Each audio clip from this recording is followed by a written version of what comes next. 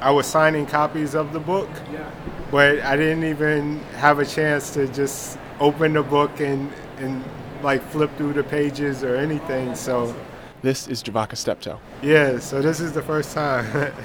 It's back in June. We're in Orlando for the American Library Association annual conference. And he's looking at the finished copy of his book, Radiant Child, for the first time. It's nice. Yeah, I'm excited. I'm happy. It's a book he spent years creating. And it's a story, the life of artist JEAN-MICHEL Basquiat, that hits close to home.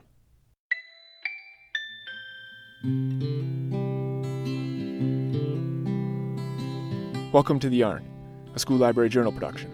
I'm Travis Yonker. This is the latest installment of our Unraveled series. In each episode, a book creator will take you inside one of their books. Their inspiration, fears, frustrations, epiphanies, the whole thing pulled apart. Let's get back to Javaka, talking about how he first came to know about Basquiat.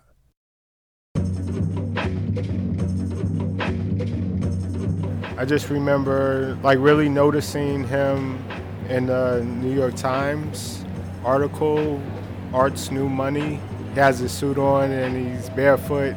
I remember seeing the posters of him and Andy Warhol with the boxing gloves and looking at him like, who's this character?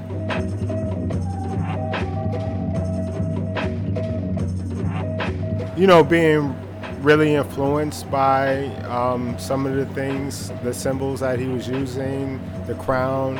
Like I remember in the 90s adding crowns to my work, really loving the color and the strength in the color.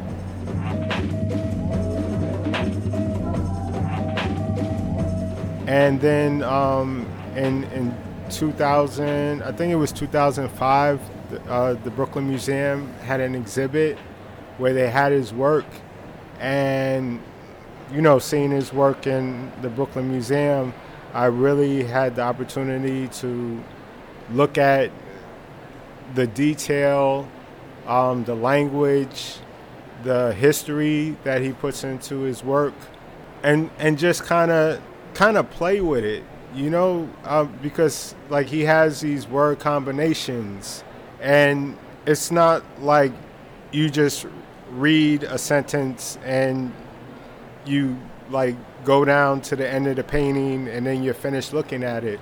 The way that he puts language together sometimes, it's almost like a game, and it's almost like he's inviting you to play around with the combination of words as well. I don't really remember the moment where I said I want to make a book about Basquiat. I guess I always try to look for interesting subject matter, and sometimes interesting is a little challenging, because there's a lot of adultness around Basquiat's life. I feel like there's a lot of parallels in our lives. Basquiat says that my mother gave me the primary things, the artwork came from her. He had a parent who was an artist, and so instead of me having one parent, I had two parents who were artists. He would sit with his mother and she would draw with him. I would do the same things with my parents, they would be working and then I would be working, with my paper and crayons. And, I would be asking them questions. How do you draw a fist? How do you draw an eye? How do you do this? How do you do that?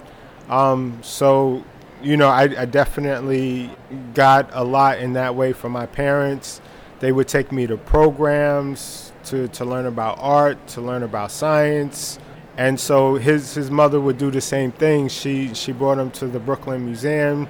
He became one of their junior artists, and he, joined the art program. She would take him to the museums to see exhibits, and she would take him to see plays and things like that.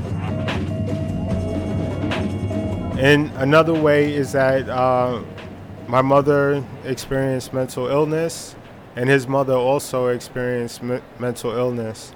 My mother exhibited signs of mental illness when I was in college. So I've been in terms of like knowing what it's like to have a family member who's mentally ill. Like I've been experiencing that for maybe about 15 years, 16 years. Being that my mother was an artist, I would talk to her about art, and I would ask her questions about art. That was a point that we could talk.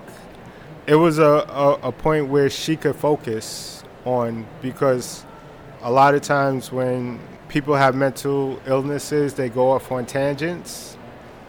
And so if I talk about art, she comes right straight to the to the present. She looks for art. She looking at newspapers and magazines, and she knows more about what's going on in the art world than I do, because that's something that's probably always been a part of her life, and that always brings her right, back to the present. I don't know. I just feel like it was therapy, I guess. Every book that I work on is parts of me, is based on my memories and nostalgia, me reworking the past, or trying to find out like what's the truth. Like there's no way to make a book that encompasses everything. And so like, what do you choose as important and as meaningful? And like how do you say everything that you want to say as concisely as possible and also be poetic?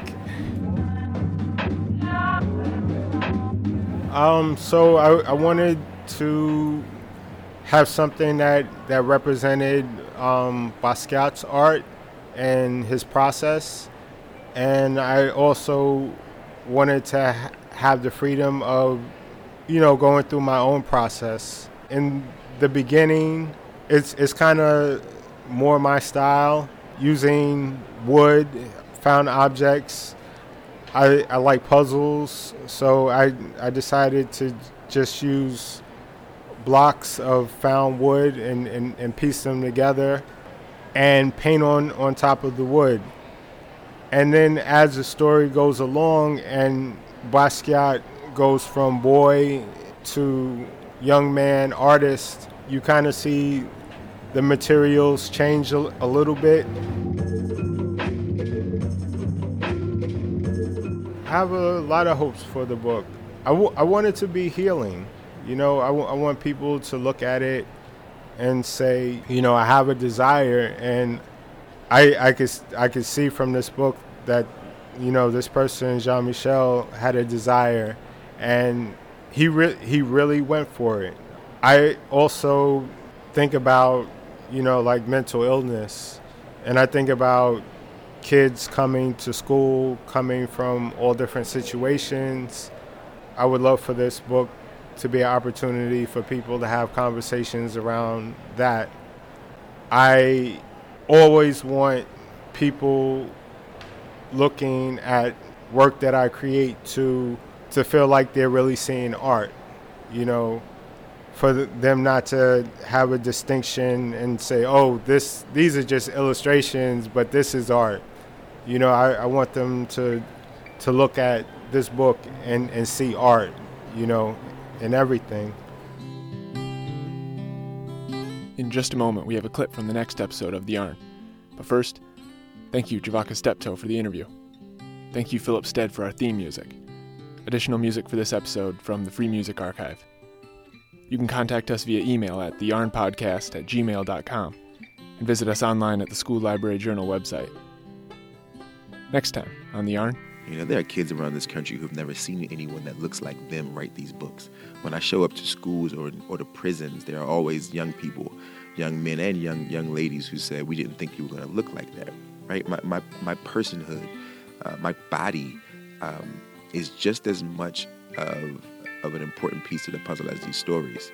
You can't be what you can't see. Author Jason Reynolds. Thanks for listening.